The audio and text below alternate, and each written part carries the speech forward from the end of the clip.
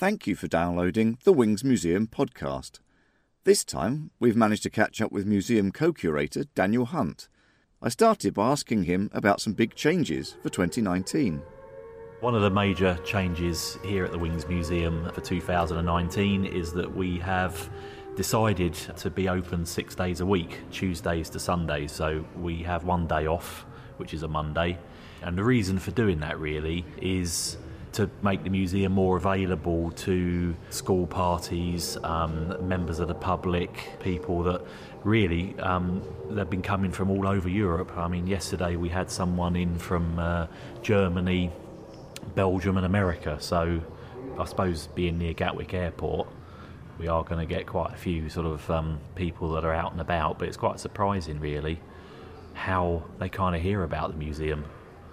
Well, that's the benefit of the internet and all the social media and things these days is that word does travel well, doesn't it? Absolutely, yeah, and the podcast, of course. And the podcast, well, hopefully, yep. Yes. Yeah, so the internet is very useful to the museum for many reasons, not just promoting the museum, but the TripAdvisor comments that the museum gets. They're always honest because people are making those comments at home as opposed to in front of you. Sitting in front of you. Yeah, so we always value those comments and we kind of monitor them to see if there's anything that we can do better, really, I suppose. But and presumably being open 6 days a week is one of those things that it means people can stumble across you a little bit more. Exactly. I mean, with the signage around on the local roads, yep. People see a sign and follow it and find you shut. That's not necessarily quite so useful. Yeah, that's it. I mean, it's only literally, this is the fourth week of announcing it. So far, it's going quite well, actually. We're sort of surprised, really. And even we can never work out that we can get a really glorious sort of sunny day and the museum Unlike can be today. full. You know, you would think that the museum wouldn't be full on a sunny day, that everybody would be outside enjoying the sunshine, but we can never work out how it works. We can never predict what will be a busy day and what will be a quiet day, so we're always looking for new front of house volunteers and staff, especially now we're open 6 days a week. That's presumably one of the big challenges at the moment. Yes, because, you know, it is obviously the sort of current sort of front of house staff that we have, it is stretching our resources, but, you know, we do realise that we will pick up new volunteers as we move along, so we're always keen to hear from any listeners that might fancy getting involved in the museum. You don't really have to be an expert on the subject because, you know, everything is quite well comprehensively labelled, you know, but you just got to be interested, really, friendly. You know, the smiley faces, people coming through the front door, yeah. And I'll say that, going back to the TripAdvisor comments, that people do remark upon the friendly, knowledgeable volunteers. So, you know, that is always good to see, and that is a very common positive remark that's made on TripAdvisor. So, and to be fair, it may well be that you don't have a huge amount of knowledge when you start volunteering. Yes. But, you know, once you've been here for a while, yeah. I mean, you have a look around more and more yourself, you find out more things by talking to the other volunteers, and you're actually learning quite a lot while you're volunteering. Yes, absolutely, because, you know, when there's a quiet moment, a volunteer will just have a little wander around and they'll read a new display. It might be something that they're interested in, and they'll kind of like find a couple of displays that they're knowledgeable about and learn about, and then they'll just point out to people. Like, one of the big things to point out is that the Dakota fuselage in the museum, hard to miss, is it's a real warbird.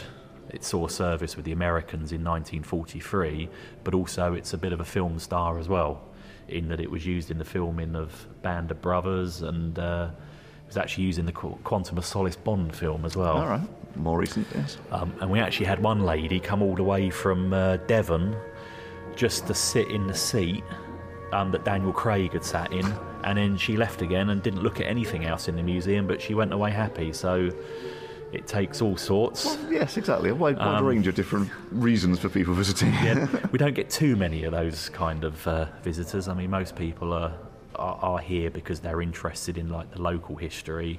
They're not necessarily aviation followers in many ways, but there are a lot of subjects here. It's not just an aircraft museum. There's D-Day, you know, the Blitz, the Home Guard, the women's services, it's important to tell the whole story of World War II, not just, certain elements of it, because it all relates together.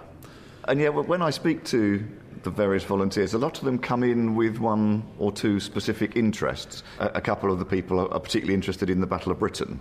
Yes, there is. We have one volunteer actually, which she's very keen on the Battle of Britain, and that's a good thing because he's very knowledgeable about it, and he talks to a lot of our visitors about the Battle of Britain and kind of explains how the battle was played out, how desperate it was, and what fended off the enemy from our shores and enabled us to kind of pick up the pieces 4 years later to move on to actually invading occupied Europe and taking it all the way to Berlin, which is quite a remarkable turnaround of circumstances, really, when you just think how desperate it was in 1940.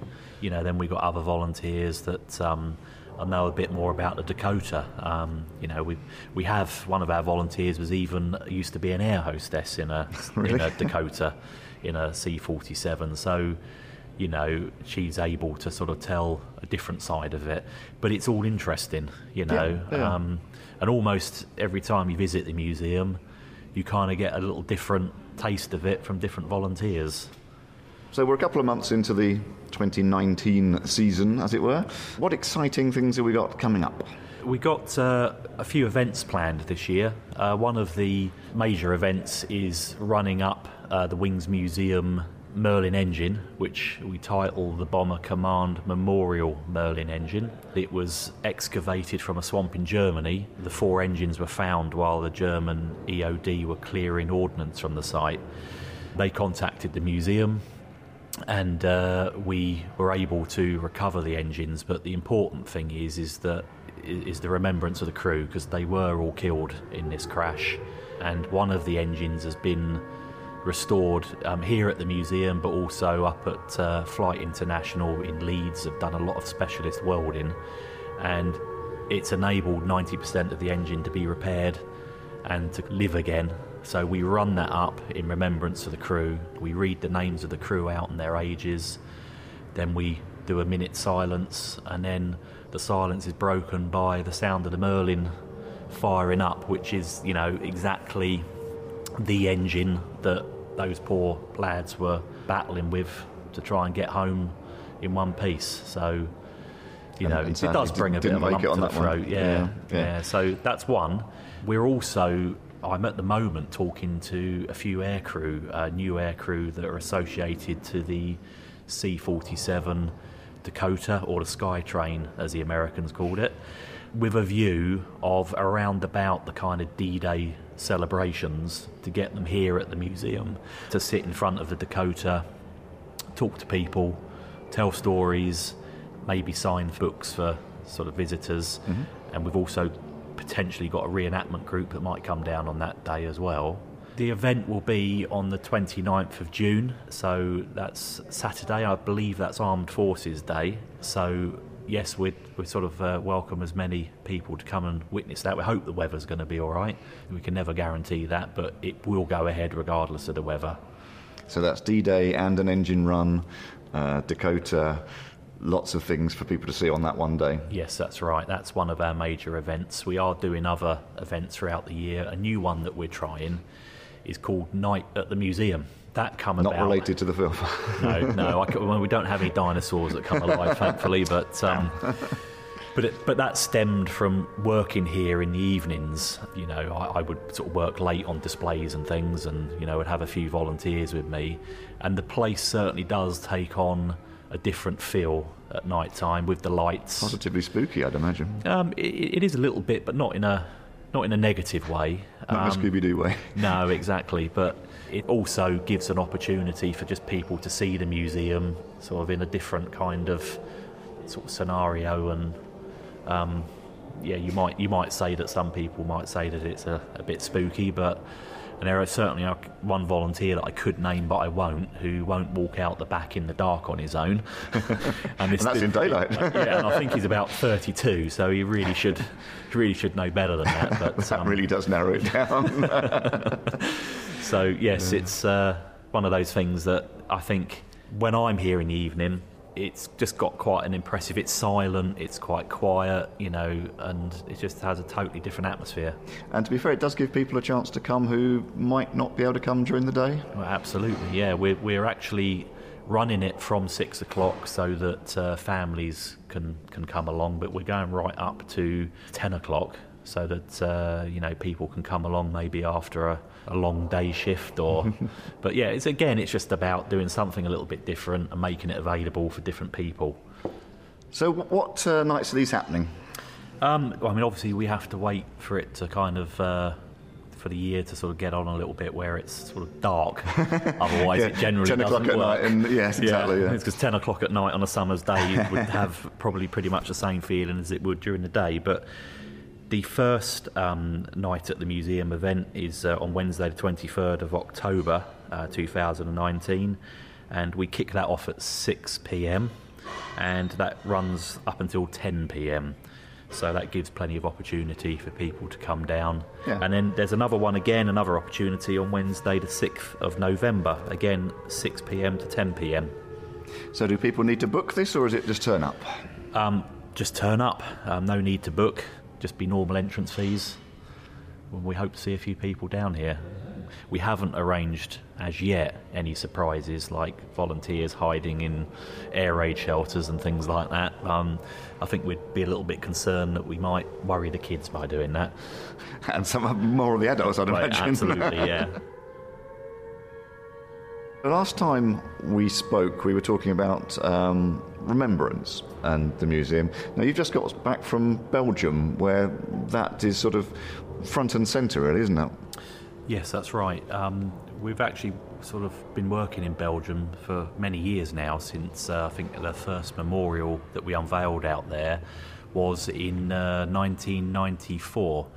And the sort of reason that we primarily work in Belgium was that we receive a lot of requests from the families of aircrews who are very keen to know exactly where the aircraft crashed.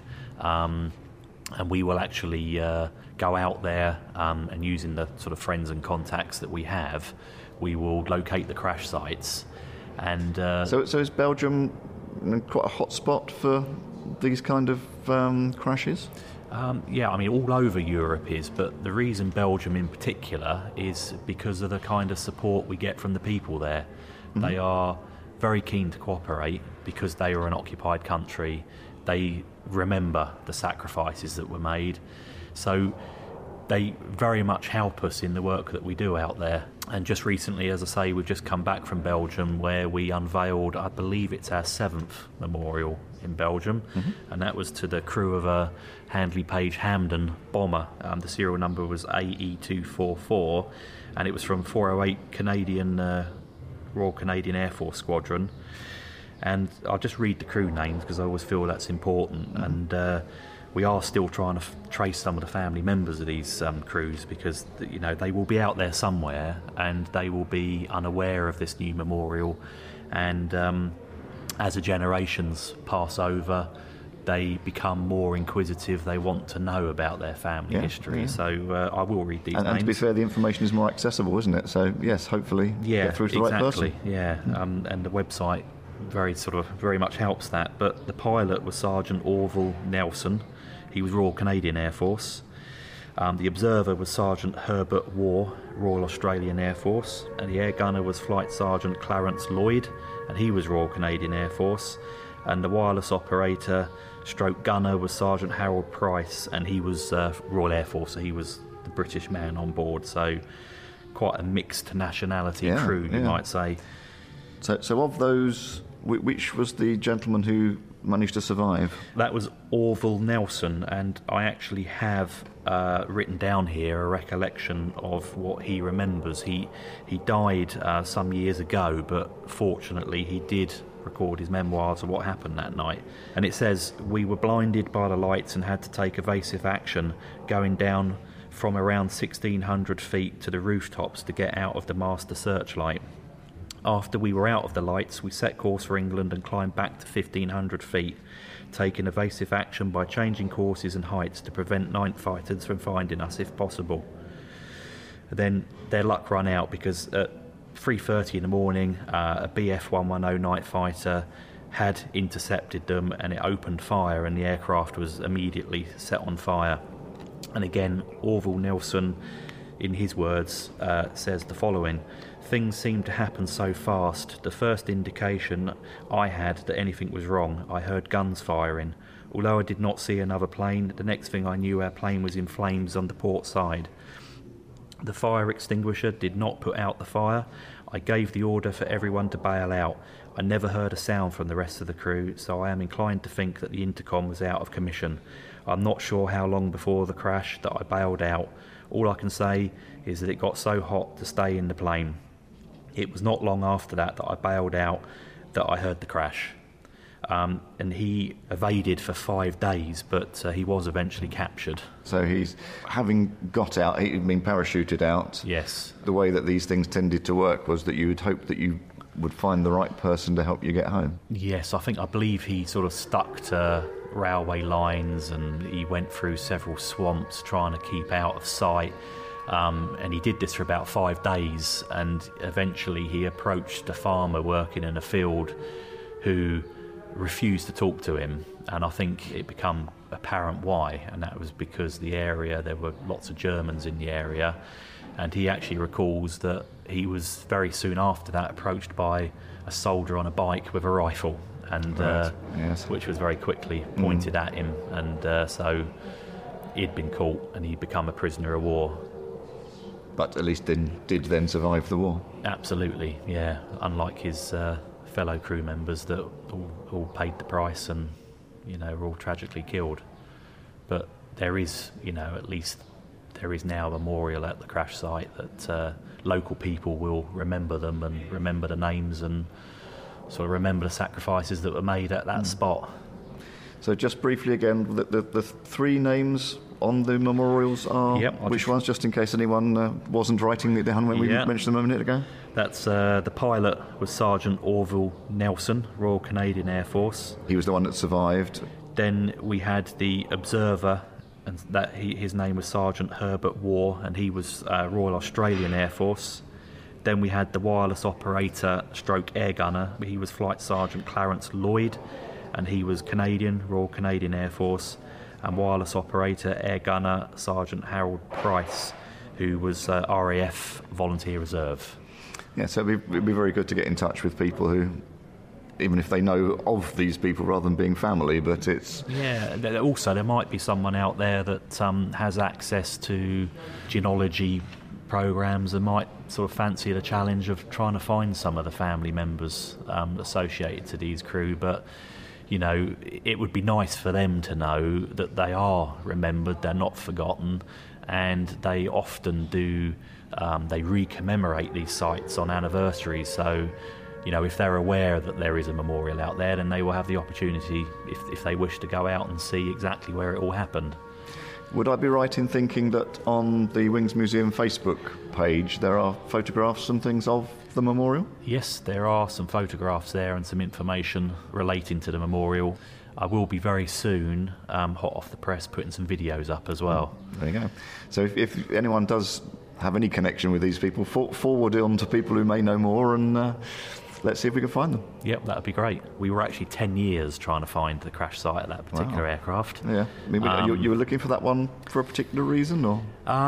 It was really, whilst we've been investigating other aircraft in the area, as a direct request from the families, we were told about this particular crash. Not a lot of people knew very much about it. They certainly didn't know exactly where it was.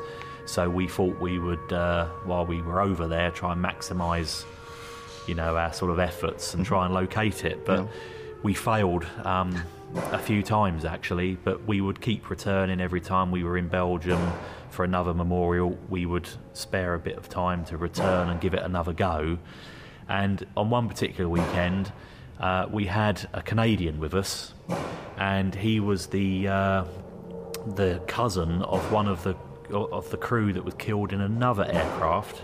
Bear with me, it's getting complicated. Yes, I'm following.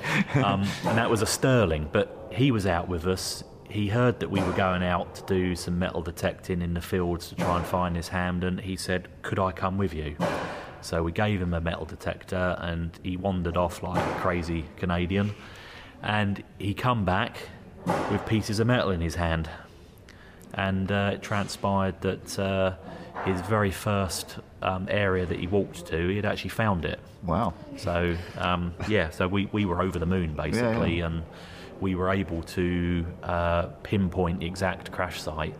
And then having done that, and we were able to confirm that it was a Hamden bomber, because you need to find evidence. There's so many crashes out there, you can't make assumptions.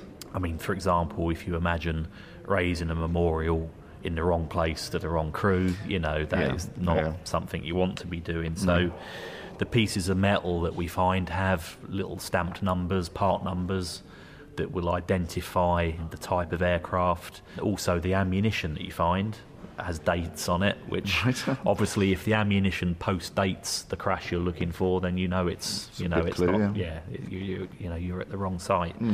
We'd found that, and there was a local eyewitness, Jack Bone, who lives in the area, and he actually went to the crash site as a 13-year-old boy, and he remembers what he saw there. But unfortunately, the landscape had changed so much, he had forgotten exactly where it was. Understandable. But, having witnessed what he saw, a scene of devastation, I think it affected him, and it was still very much in the sort of forefront of his mind. But he is now 92, and he was very keen for there to be a memorial there. So now you're back. Museum open 6 days a week. What else has been going on? There's been a few things going on. Fairly recently, we had some bomb cases donated. Right. That doesn't happen every day, I imagine. No, especially the quantity. There's about 6 of them, and they include German, American, and British bombs, which it all makes sense when I tell you the story behind them. But basically, there was a bomb disposal training school at Broadbridge Heath. All right, so quite local. And they've been it's kind of finished now, but they were digging down there to I think they're putting in some new facilities. I'm not sure exactly what it is they're building, but they were digging a hole, and then out popped these bombs. So of course EOD got involved, and quite fortunate for the museum that one of the guys is actually a friend of ours. Right, always useful. So he was able to secure a few of them, and he dropped them off to the museum just a couple of Saturdays ago in front of a crowd of visitors, which caused quite a scene. As long as it was expected. You've got a sign-written bomb disposal vehicle dropping off bombs at the museum, as you do. But basically, they are unique because they, often now, if they're found in a live state, they are so dangerous that they just blow them up. They don't risk They're a bit temperamental, aren't they? Yes. No, exactly. At the end of the day, it's a piece of metal. It's not worth somebody's life. But with these, they were inert because they were training aids. So they buried them underground and then let the recruits dig down to them and deal with, whatever the scenario might have been. So we've received those very recently, but we're also cracking on with the restoration of a Bell P-63 King Cobra. We recovered 6 of them from Russia, it's probably getting on to 20, maybe even 25 years ago. And one of those we've been restoring. We've pretty much completed the cockpit area, and we've moved on to the centre section. And as part of that, we had a local artist, and he volunteered to do a piece of artwork to show what it would have looked like. And he did a fantastic job when he presented that a couple of weeks ago here at the museum. It was very impressive. His name was Paul Whitehouse, and he's a local artist, so I'll just give him a little plug. Quite. Because he's done a superb job on that. Gives us a kind of idea in our head. Now we got to make the aircraft look like that. That's it's a challenge. Yeah, exactly. But he's very kindly agreed to do some nose art on our American A-26 Douglas Invader cockpit, which I'm looking at now, and is a very silver, shiny aircraft. It is currently a blank canvas. Yes, to an artist. And again, it's got a World War II combat history. It wasn't named during the war, we know that much, but we're going to give it a Wings Museum fictitious name because it's suitable name. Yeah, exactly. Nothing too rude, but it just adds a bit of character, and it kind of sort of highlights those sort of times where the Americans had it painted on the backs of their jackets, and you name it. But he's actually preparing that now, and it's certainly the first time he's ever painted on an aircraft. So. Interesting all round, won't it? We hope he does a good job. Well, no pressure, Paul. I've certainly seen the initial sketches, and it's going to look fantastic. And because, the easiest way to do it would be to just get a vinyl sticker and stick it on. But of course, it covers all the rivets up. It's not how it would have been. Not authentic, no. No. So he's actually going to paint this on the aircraft in oils. So that might be quite an interesting day as well for people to come down and see an artist at work. He'll get it all done in one day, will he? I'm not sure. I should imagine he'll endeavour to do so. So basically things are still moving along, new things every time I come down here, and obviously being open 6 days a week now, it's actually quite nice to see more people here as well. So open 6 days a week, very important to get that message across, I think. Yep. Do come down and visit. Yeah, that's right, yes. I mean, I'll just say again, we're open 6 days a week. Are you open 6 days a week? We are, yes. Tuesdays to Sundays, so we're closed on a Monday, but we are very keen to hear from anybody that might be able to help us on sort of front of the house, whether they could spare a bit of time at the weekend or weekdays. We would like to hear from anybody that just might like to be part of the Wings team. Thank you for listening to the Wings Museum podcast. For more information or to get in touch, visit www.wingsmuseum.co.uk.